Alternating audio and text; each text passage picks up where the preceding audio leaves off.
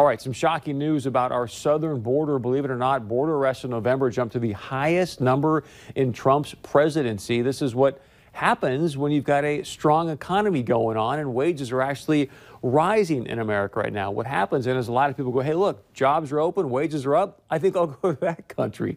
Here's what's being reported by the AP. Border arrests jumped 78% from where they were just 1 year ago last November. That is a stunning, stunning number. 25,000 arrests of families, even more than that. Most of these people that are coming now, as we've talked about many times on the show, you come as a family, you're coming here to try to claim asylum.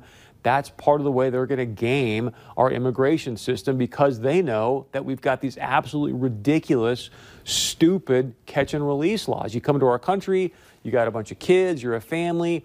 Whether it is real asylum or not, meaning the claims, because many of these people are coming here because of economic reasons. We've heard those reports. That's not for asylees. That is not your opportunity to claim asylum because you want a better economic opportunity. But they put one little tippy toe on our soil, they can claim asylum. Then because of the stupid catch and release laws, they get to go in our country for many, many months until obviously the courts can handle them. And the other thing, the arrest of illegal immigrants in the month of November of 2017 was over 51,000. Over 51,000 total arrests at our southern border. And I share that with you because back in November of 2017, there was only just above 29,000 total arrests. So you can see this caravan, the impact it's having.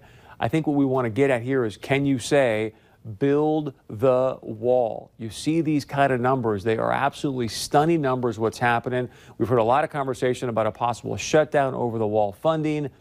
We'll see where this thing goes. What I'd like to see happen is President Trump, if he's going to play this situation politically correctly, is, hey, talk about the potential shutdown, get the situation into the new Democrat House, put it in their lap as well, and see how this thing plays out. I bring some of this up in the context of this. President Trump, I believe it was earlier today, may have been late yesterday, tweeted this out. It says, Arizona, together with our military and Border Patrol, is bracing for a massive surge at a non-walled area. We will not let them through. Big danger.